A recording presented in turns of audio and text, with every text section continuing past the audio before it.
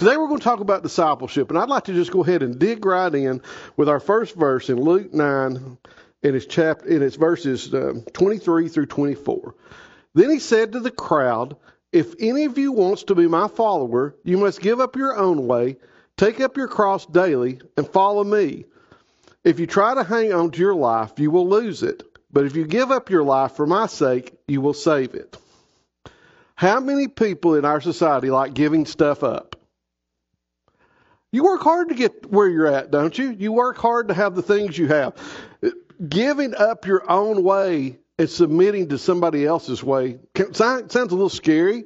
Sounds like, well, what if the way I don't like their way? I think that's always our biggest fear. That's one of the things for years, and I grew up in church, so I've heard this for years, is one of the things, about God calling you. Everybody's afraid they're going to be called into some ministry they don't like. Did y'all ever have that fear as a kid? It was always, well, you know what? You can be a missionary in Zimbabwe. And I'm thinking, oh, good Lord, no. I don't want to go somewhere that doesn't have color TV and air conditioning. God, please don't call me there. Did any of y'all hear that growing up, though? But you know what? I have friends, acquaintances. We've had people that were very close to Karen's family that were missionaries their entire life, and they would not trade that for anything we have. And God calls and equips you to where you need to be as his disciple. And that's one of the things I think as a church we've missed. We're not trying to fit naturally where we need to go, but we have to give up our own way. Now, that doesn't mean you lose your identity in this. And that's going to be a very important piece of this message today, is how we can use our identity and who we are to become disciples and to disciple others. But simply, discipleship means putting God first above our own feelings and desires. Okay? How many people, Karen and I actually talked about this morning. This would have been a really good pajama day to watch church on TV. However, we would have had to move all the equipment to my couch at home for us to be online, so that wasn't going to work. So we had to come. You feel like that sometimes. Church is a good thing. We enjoy coming. But there's times you have to just take a step back and say, this is what God would want me to do, and I need to put this ahead of what I would want to do. And it can be simple things or it can be big things, Putting God first. You put him first in your family. You put him first in your finances. There's all kinds of aspects when we start inviting God into our life that he likes to meddle with. He gets in there, and if we really start obeying what God wants us to do, he starts molding our life in different directions that we normally wouldn't take. And that's what this all means to be a disciple, is to put God's desires above our own, what God would have us to do. What do we usually close a prayer with? In Jesus' name, amen. We often pray, God, if it's your will. You know what? That's what discipleship starts to do. God's will and our will start to merge. We start wanting the same things. We start giving away and say, my natural self would do this, but God would have me do that. I'd rather do what God would have me do. And we start doing that. But to get there, we have got to do some things differently as individuals, as a church. We've got to get beyond something. And as I was putting this message together, I ran across this passage, and you'll see throughout here, I usually use the ESV version, but I did the New Living Translation for the plainness of it today. And part of it was due to reading this verse and how it struck me of what it said and how many times I have struggled with this. I have struggled with teaching because of this. And here's what it says. This is Hebrews 6, 1-3 from the New Living Translation. So let us stop going over the basic teachings about Christ again and again. Let us go on instead and become mature in our understanding. Surely we don't need to start again with the fundamental importance of repenting from evil deeds and placing our faith in God. You don't need further instruction about baptisms, the laying on of hands, the resurrection of the dead, and eternal judgment. And so, God willing, we will move forward to further understanding. Now, those of you that have been in church, have you heard lots of messages about baptism? Lots of messages about healing. Lots of messages about what happens when you die. Lots of messages about eternal judgment. How many times do we need to hear that over and over before we get it and we move on? It's a very difficult thing. And in a Sunday morning church setting, and I want you to be sure and hear this plainly, is we try and teach to multiple levels of our congregation. We have guests that may have no idea who Jesus is. We have members here that have been pastors. So we have this wide scale of diverse knowledge about the Bible and about following Christ. So we kind of have to cover all those bases. So those of you that are more spiritually mature may not get everything you need on a Sunday morning. You may need to start looking outside of Sunday morning, and that's part of the maturing process, because you don't need to hear the basic teachings over and over. Yes, they're great teachings, but once you've accepted Christ and you start growing, there's some things that you should put in your basics that you already know. How many of you have to go back and be taught what 2 plus 2 is every week? Most of us can remember some math skills. Now, if we get into trig and calculus, you're going to have to refresh my memory. I don't remember all that. But I remember the basics. And I don't go back and have to be taught that every week and have to learn that. I need to be learning stuff beyond the basics to further mature myself in my career as a leader of a family, as a leader in a church. I have to go beyond the basics. And that's what this verse is encouraging us to do, is say, hey, you've been saved. You've accepted Christ as your Savior. You've said you want to follow Him. So let's move on. Let's get to doing some things. Let's get beyond this basic thing that we're all should already know, and move beyond that and start looking at some deeper things in Scripture, some deeper relationships, and start moving beyond that. Because what happens is, one of the things I saw in this was to start again with the fundamental importance of repenting from evil deeds. Repentance is a big part of this as well. And repentance doesn't mean to keep doing the same things and asking for forgiveness over and over. As a disciple of Christ, we need to turn to a path that is based on the foundational teachings of Christ and produces spiritual growth. You know, you're not really repenting if you go back and do the same sin over and over and ask God to forgive you. You're not moving forward. You're not turning to a new path. Much of this is about a path of discipleship and turning from the path that you're on, that you may be very comfortable with, onto a new path that may be slightly scary and outside your comfort zone. But don't keep going back and saying, well, God, I know you say I should do this, and I didn't do this, again and again and again. Once you know it, apply it to your heart and move forward. And I think that's one of the traps that our enemy Satan does.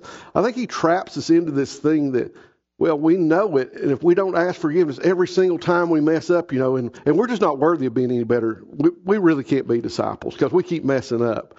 And I think that's a trap that Satan uses, because we don't try and put it behind us. We go back, we dwell on it, then we do it again, and we just don't ever move forward. We're kind of stuck in that. And so we have to keep being reminded of the basics and the things that we need to do. And that's where Satan gets us stuck as a group, as a church, as a community of believers, where we don't move forward and do the things we need to do. But you have to build some sort of foundation. And that spiritual foundation brings forth growth. When you build a good foundation, you can grow on that. And when you grow, you become more mature in your faith. So you've got to have that good foundation, and you've got to grow on it, and you've got to become more mature. And that's what discipleship is. It's just a learning process. It's a lifelong learning process where we go and we try to become more mature Christians. Maturity simply means the quality of behaving mentally and emotionally like an adult. Okay, I may fail that one, okay? I might struggle with that one a bit. I like to have a good time. I like to kid around. Now, there are things, that's not what this means, though. This means the values, the way you live your life, the things that guide you. You need to become mentally and emotionally more like an adult. And we should no longer be baby Christians. You look through the Scriptures, and it is full of messages about baby Christians and how you were when you started as a Christian and how you should be now as a more mature Christian, and not to be a baby. 1 Corinthians 13:11 says, when I was a child, I spoke and thought and reasoned as a child. But when I grew up, I put away childish things. That kind of applies to what I was talking about a minute ago about those basics. Over there in Kidmo, we're teaching basics. Okay? We're trying to get the basic fundamentals, foundations of faith sown into children so they can use it their entire life. And as they grow, they will have that to build on, to lean on, and to know about. But we can't keep teaching that to adults. and it be effective, because as you mature, you have different responsibilities, different life experiences. You're no longer a child and have the experiences of a child. How many of you enjoyed your childhood so much you'd go back to your childhood if you could? There's a lot of people that had a really great childhood and loved it and would like to. How many of you would like to have less responsibility? Yeah. When I put it that way, the number of hands really changes. That less responsibility sounds good. You don't have to figure out. The term for it we use today is called adulting. I don't want to adult all the time because it's hard. There's things you have to do. But we need to put away those things that we did as a child. Too many of us are taking baby steps when we should be making leaps of faith. Why do you take baby steps? Why do you think? What are baby steps? Surely some parents, baby steps. Come on, you've had babies, right? You know where babies come from. You know the whole deal. You got little kids that come up. Learning how to take a step. Right. Mark's got it. Now, if you're learning how to take a step, are you going to go and just start running and walking and doing that? No, you're going to go. You're going to get your balance. You're going to figure out what you're doing. And why is that? Fear. You don't want to fall. How many want to face plant? No. Think of it today, even as an adult. If it were cold outside and icy, would you be a little more careful on those steps, or would you just go running up and down them? No, you would take and you'd come. You take a little step here and a little step there, and make sure you got out to your car without falling. And as Christians, we often stay in this baby stage, taking baby steps, because we're afraid of what's going on around us and what happens when we change our lives, when we truly dedicate ourselves as disciples of Christ. Lots of things change. Lots of things get harder. Listen to this passage from 1 Thessalonians. For you are all children of light and of the day. We don't belong to darkness and night. So be on your guard, not asleep like the others.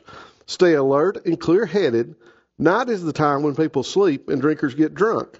But let us who live in the light be clear-headed, protected by our armor of faith and love, and wearing as our helmet the confidence of our salvation. For God chose to save us through our Lord Jesus Christ, not to pour out his anger on us. Christ died for us so that whether we are dead or alive, when he returns, we can live with him forever.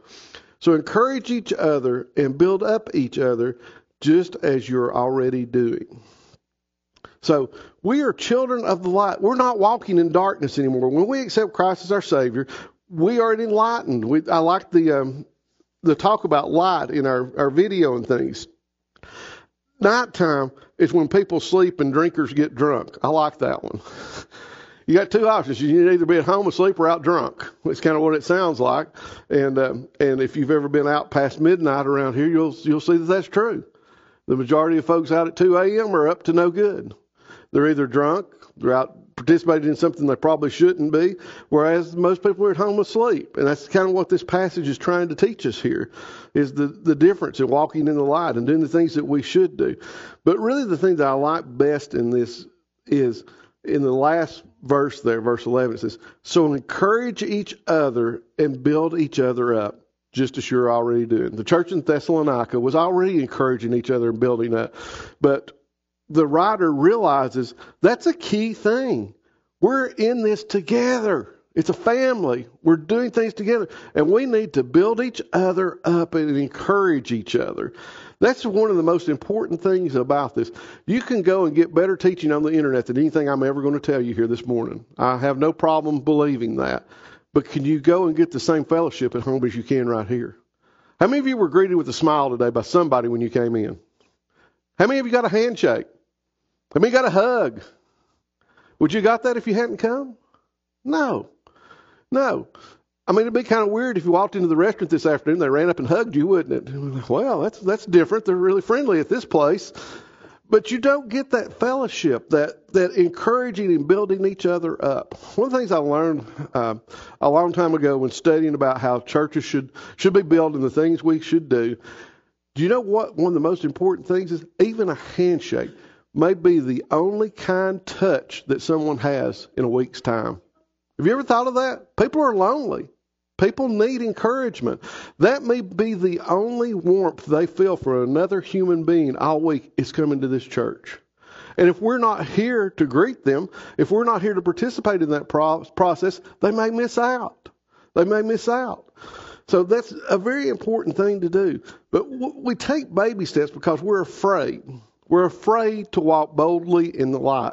I mean, you're children of the light and of the day, it says. God has given us a light to follow. He's given us a path to be bold on. He wants us to get out of baby steps and start making these leaps of faith. That's much of what this sermon series, The Way, is about, is taking a leap of faith.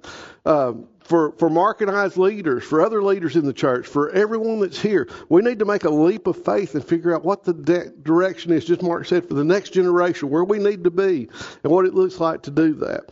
And when we are walking, we are to be walking in the light, clear-headed, so why would we need to be wearing armor? Did you notice that in this passage? It says we're protected by the armor of faith and wearing our helmet as the confidence of our salvation. I don't know about you, but I don't regularly walk down the street with a helmet on, do you? Does anybody do that? If we do, that's probably a TikTok sensation. I need to film it because that would be great. We don't normally wear a helmet, do we? Yeah, we don't walk down the street with a helmet. How many of you walk with armor on every day? We don't do that. Why? Because we don't think there's a threat out there that can harm us, right? We think we're safe. We don't need a helmet on. We don't need that sort of thing. But there is something there that we're missing. You know, what does armor do? Armor makes you less afraid, gives you an advantage over your enemy. Would anybody argue with that? If you were on a battlefield somewhere, wouldn't you rather have helmet and armor than to not have it? It's an advantage. If you've got better armor and a better helmet than your enemy, you've got an advantage. So these are things that build your confidence and stuff. So who would we need armor against?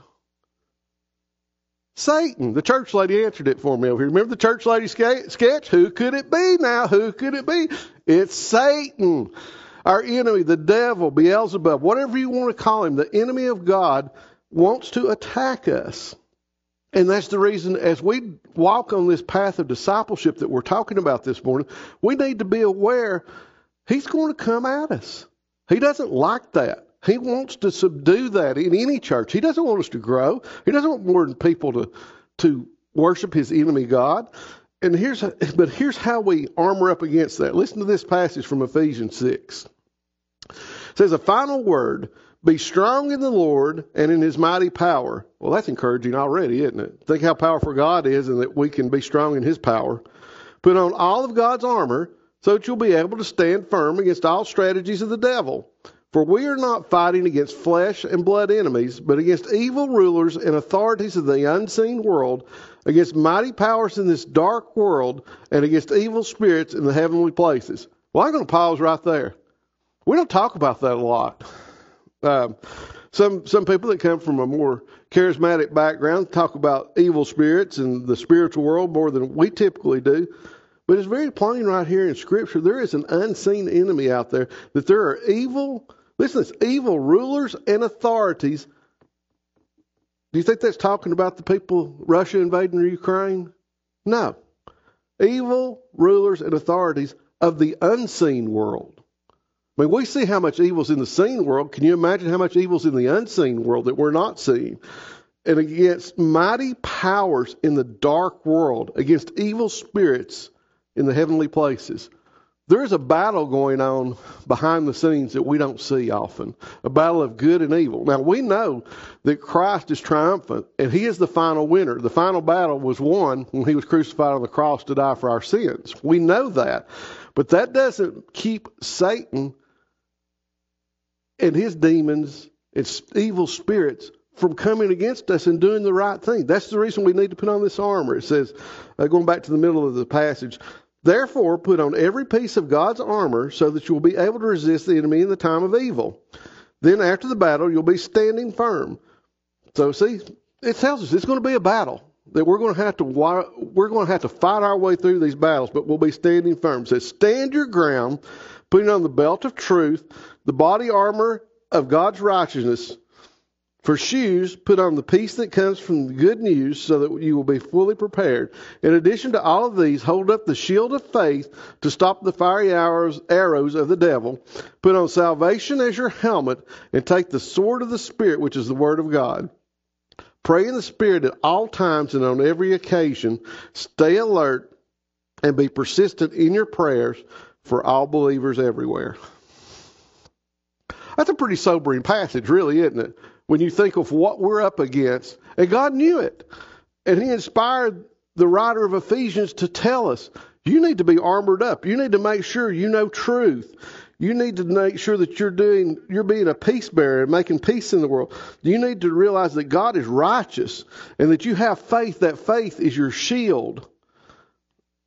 And that's one of the greatest things that we can do is to learn our scriptures and things and learn the lessons that are taught in the Bible so we can put, when those arrows come out there, so when the devil starts telling us you're not good enough or you can't do this or it's not worth the cost and all those things, we can put that shield up and say, no, devil. This is what it says here in Scripture. It says this, and you're wrong, and I'm going to stand on what this says and put my shield up against what you're trying to convince me of. And that is always the thing. Satan is always trying to convince us not to do good and not to do the things that God would have us to.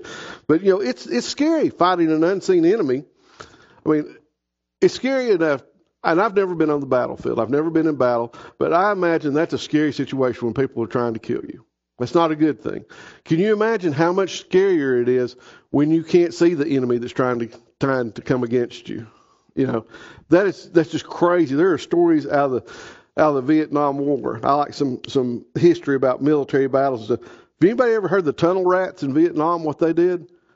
Yeah, some of you that are of my generation and older have heard of these stories. The South Vietnamese enemy would hide in tunnels, and we would send soldiers in to get them. Do you want to go crawling through a dark tunnel and waiting to make a turn and see who you can battle as your enemy? That's crazy. That is absolutely crazy. That's the most terrifying thing I can say. It's scary enough. It's scary enough being in a dark, confined place, okay? And then you got somebody somewhere down here in a tunnel that you don't know, and they're trying to kill you. They're an unseen enemy. And that's what we face every day is we face that unseen enemy. And we need to know how to use these tools that God's given us. Like I said, that shield of faith in the Spirit, the sword of the Spirit. We need to know how to use Scripture in a proper manner. Have y'all ever heard the term beating someone over their head with a Bible?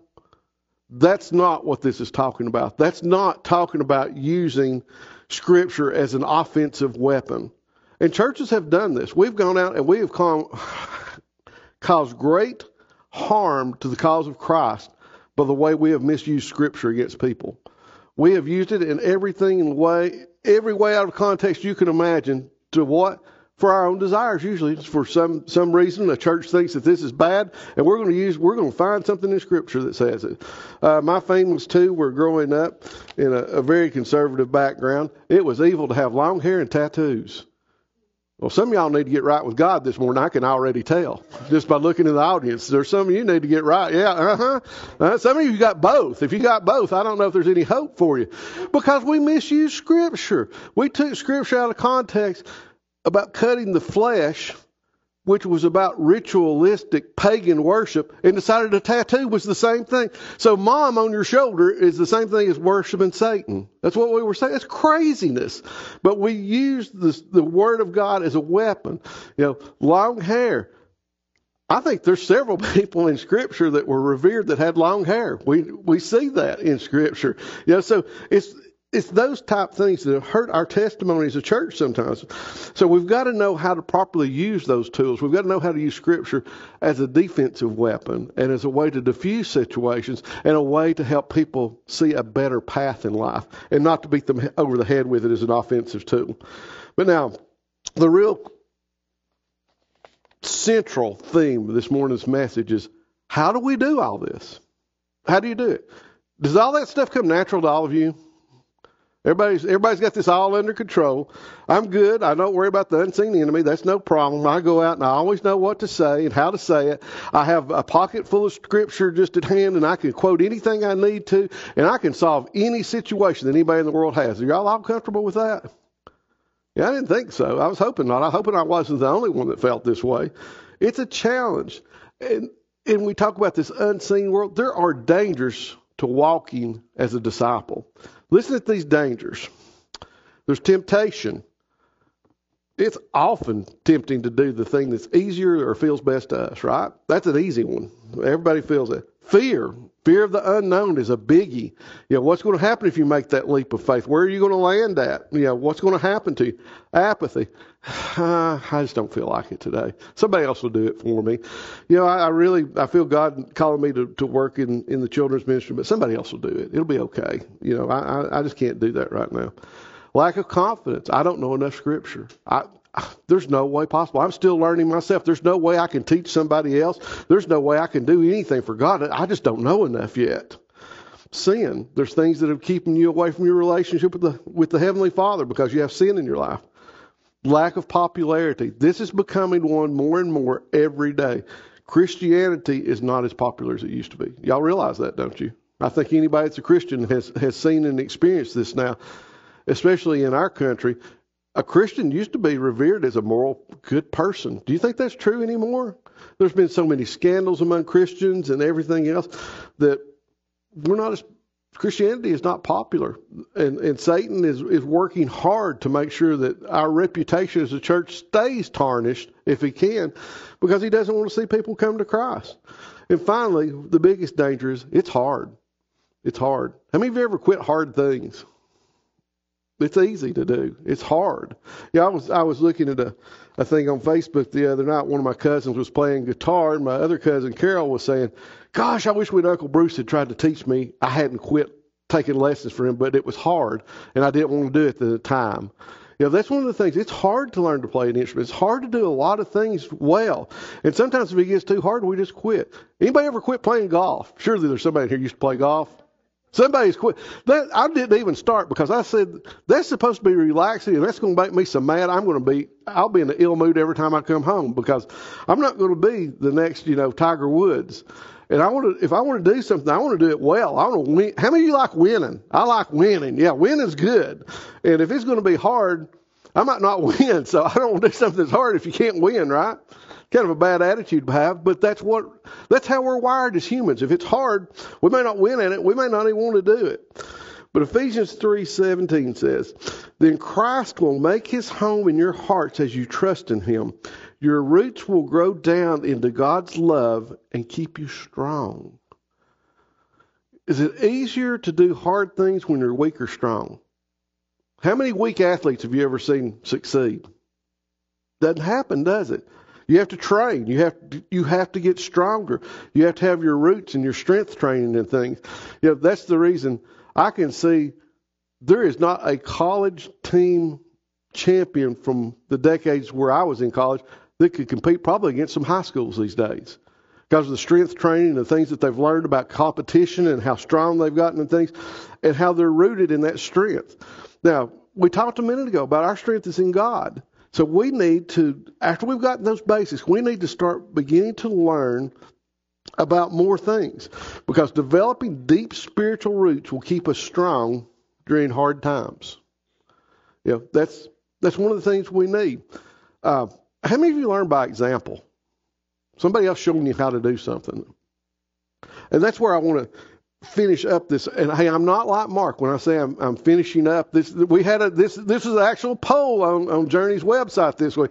Well, I'm closing up. Well, I've got a few points. Now, this may take me a few minutes to get through these, but this is the last section of the sermon. And to me, this is the most important part of the sermon. So don't check out just yet. But it's the application. It's what we're going to do with this. What is a disciple? I think that some terms we might be more familiar with this day is a mentor or an advisor. Right? Anybody ever been through an apprenticeship program? Yeah, we got the trade schools are big in apprenticeship. You go in, you want to be a plumber, you want to be an electrician, you want to be a carpenter, you want to be a boiler maker, you want to be a welder. You go into the trade schools, and a mentor will teach you as an apprentice how to do these things. They will let you participate in the work and begin to do things, and you'll begin to grow in the knowledge that they have. They're passing down to you, right? Internships. You see interns in the medical field. We also heavily use interns in the business world these days. You can get an internship. You want to be a web developer? Maybe Mark will let you intern with him. He will teach you some of the things. You want to do computer infrastructure? Come hang out with me at work one day. I'll be glad to show you what we do. We have interns that come in and we work them for a semester at a time, and it's a great process because it helps us with a little bit of workload, but more importantly, we're investing in the next generation of people that want to come up and do what we're doing. So it's a win-win for everybody. So, we use the term intern, apprentice, disciple is the spiritual term we use. But one that I've become very familiar with lately is the field training officer. In the police world, which is where I'm doing a lot of ministry now. I'm a chaplain for the Soddy Daisy Police Department, so I'm seeing a lot of the inner workings of how our department works and things. But you have a field training officer, and that field training officer, you shadow him or he shadows you as you progress through your training for a month to 8 weeks, depending on whether you're just out of the academy or if you're coming to our department from another agency. That field training officer teaches you the ropes. He shows you what to do in different situations based on his life experiences. He can say, when I pulled over a car one night, I did such and such, and it almost got me killed. You don't need to do this. Let me show you. And I'm going to show you exactly why. Here's the proper technique to use in this. Or, here's the radio etiquette we use. Here's how we use our police radio, and this is the call signs we use and things we use. So, you teach them about the radio. You teach them about traffic stops. You teach them how to stand. They teach you how to stand at a traffic stop and not to be right up in the window or maybe even go around to the passenger side of the car. They teach you that domestic disturbances are very dangerous because two spouses can be fighting and then one of them turn on you, and you need to be aware of that. So there's all these things they're teaching from their experience. So why don't we do that? Think of some famous examples of mentors and their apprentices. Thought of several. This is an old school one. How many of you remember the Karate Kid movie? Lots of people remember that. And then you've got the new Karate Kid on streaming. Mr. Miyagi, what did he teach you to do? Wax on, wax off, wax. And Daniel's, what does this mean? I don't understand. But later he found out how that worked in a skill set that he needed because his mentor knew more than he did and was teaching him something. Star Wars fans, Jeremy, we got any Star Wars mentors and apprentices? Obi-Wan and Anakin. That one didn't work out so well. Not so good. Yoda and Luke. Luke's okay. Okay, Luke and Ray. So far, that appears to be the most successful one, as Luke imparted some of his knowledge to Ray in the Star Wars series. I'm thinking of another. How many are Andy Griffith fans? Some of you older folks, yeah, everybody likes Andy Griffith. And I thought of this one this morning, and it's not an obvious one. Do you know what it is from Andy Griffith? Anybody guess? I don't think anybody will get this. Wally and Goober. Wally owned the filling station, and if you watch early episodes, there's an episode where they're talking about Goober and getting the car fit, and Goober says, all I do is pump gas. All I can do is pump gas. He didn't know how to do anything. By the end of the series, Goober can take your car and disassemble it and put it inside the courthouse. And everybody is asking for his advice because there was a mentorship, and he learned and he matured as he went along. But here's my favorite one, and it's from a movie that was released in 2022. To me, if I want somebody to mentor me, I want him to be like this. Do you know who it is? Jeremy, have you got a music clip for us? Okay, Jeremy, play our music.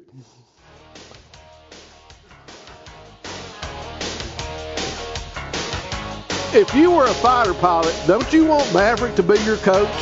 He is the best of the best, right?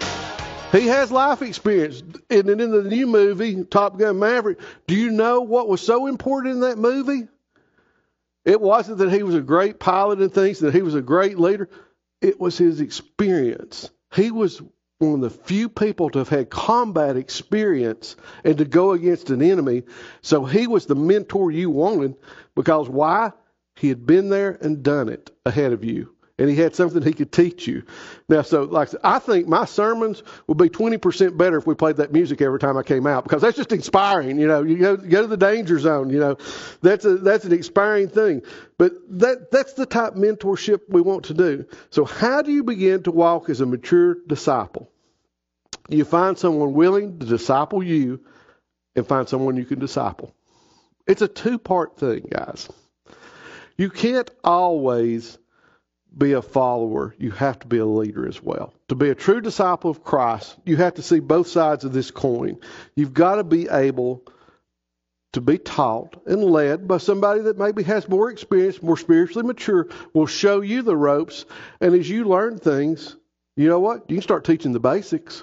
Because you know the basics. If you're a disciple, you know the basics. I don't have to teach them to you. You know those things. You can go over here in kid mode and you can do that.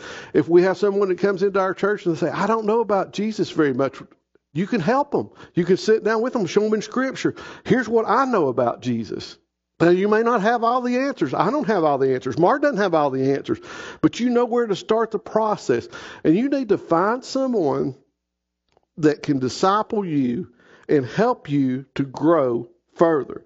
There is always someone further ahead and further behind on the path of discipleship. This long path that we're all on, think of it like one of the 5Ks or something. There's somebody that's sprinting out front here and has learned a lot more than us. And there's some of us back here that can barely walk. We're taking the baby steps. But we all need to improve, and we need to rely on that foundation that we've had in Christ. And the last thing I want to talk about here is from a book that I read years ago. And it was by Ted Haggard, who later had some problems, just like many Christian leaders. He didn't keep guard over some things. He had some sexual sin and things that crept into his life that caused problems. But it doesn't discount the things that God showed him in his career and in his path of writing books and teaching. And this book was called Dog Training, Fly Fishing, and Sharing Christ. A tremendous book because it talks about doing life together.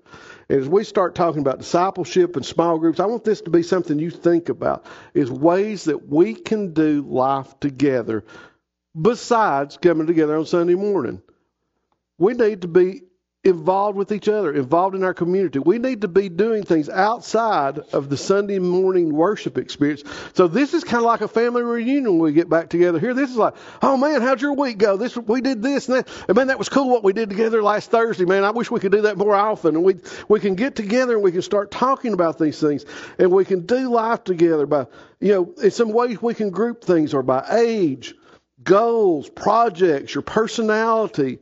Common needs are ways we can build discipleship together, like finances, parenting, elder care, so many things that we face challenges in.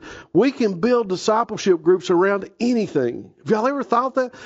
It doesn't have to be, well, okay, this week I'm going to build a discipleship group and we're going to study the book of John and we're going to go from verse by verse and we're going to do, if that's what you want to do, that's great. If you got people that come up, but what if you said, hey, I'd like for somebody to teach me more about how to manage my finances in a godly way. That's a discipleship group. You can talk about finances.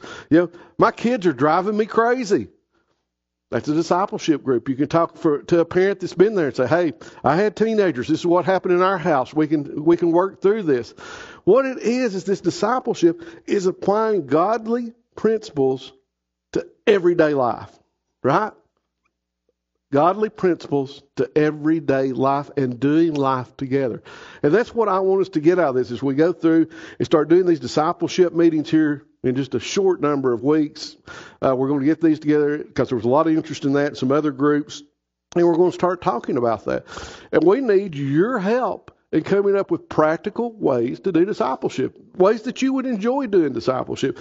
If you've got some special interest, and you want to get together and talk about, Jeremy and I, we could get together and talk NASCAR and Star Wars and have a discipleship group. That's our common interest, but we're going to talk about Jesus in it. It's important to get in with a bunch of people you feel comfortable with and you start sharing life together.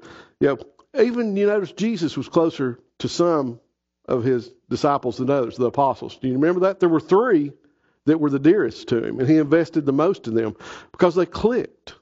And Jesus clicked with them, and he invested in them, and they knew what was going on, and he invested in those even more than others. So that's part of this as well. And I'll just close out by saying, one of the things now that I'm doing is this police chaplain's experience. So I hadn't done this before. It's been something that's been on my heart to do for a number of years. And it's difficult to get launched in a local police department that doesn't have it. I could have gone to Hamilton County, which I live in Hamilton County. I work in Chattanooga. But that's not my community. I didn't feel right there. There were some things in their programs that didn't match my personality and what I felt like I wanted to do. And it came together that through one of the commissioners in Saudi days is a Christian man, our police chief's a Christian man. And I had approached him again about it, and it just clicked this time. And God opened doors everywhere that I could go in. Me and another gentleman could become police chaplains. Now, it's not what many would think. They've had pastors in the past that have tried to do that and failed miserably because all they wanted to do was get in a police car and preach to somebody. Tell, well, you were in church, weren't in church Sunday. Well, you're going to hell. You might want to fix that in case you get shot tonight. That was their attitude. That's how pastors, they didn't understand. What we do is we absorb their culture, we learn their lingo, and we become friends with them. We're just there. If you need us, you need to talk to us. It's as simple as that. We're there for people that need us when they need us. Do you think you can do that if you don't have a relationship with people? No. That's the reason I enjoy going out once or twice a week, riding along with the officers in their cars, and we just talk life. We talk life. You know what their biggest concerns usually are? It's not, I'm afraid I'm going to get shot, or, I really wish we could get all these drug dealers off the streets. You know what their biggest topics are? Man, working second shift's hard on me. I don't get to see my wife and kids, and I really wish I could do that more. I get off work on third, and man, I can catch a nap, and my boys' ball game's at 8 o'clock, and I really want to go to that, but man, it's going to be hard today. It's the same problems we all face. It's just a little different wrapping on it culturally. So that's what I'm doing. That's one of the things that I have found is really enabled me to do some ministry that I'm enjoying because God has equipped me for it. It's something I understand, and He has equipped me for, and I love it. I love doing it. I love working with those officers and getting to know them and understanding their problems and stuff. That's the way discipleship works. But I have to look to mentors that have been there and done something similar to me. Some of y'all may remember a couple of years ago, we had Paul Lee from the Fellowship of Christian Police Officers came and spoke at our church. I leaned on Paul and asked Paul, hey, you've been here. What should I do? Are there things I should do and shouldn't do? And he's given me pointers of things that work in that culture and things that don't. And that's as simple as it is a mentorship and an apprenticeship relationship. And I want to be able to later bring somebody else into our department as I age out of being able to do this at some point in time. I want to be able to bring somebody else in behind me and teach them what I've learned and let them minister then. And that's the simple model of discipleship. And that's the way it works in the real world, guys. It's not complicated. It's not a difficult thing. It's just we've got to do it. We've got to quit taking baby steps and make the leap of faith. And let's all participate in discipleship in one way or another. It doesn't have to be a formal group here at Journey. Ken and Keith, I know there's going to be discipleship involved in that process, going down and working in Florida.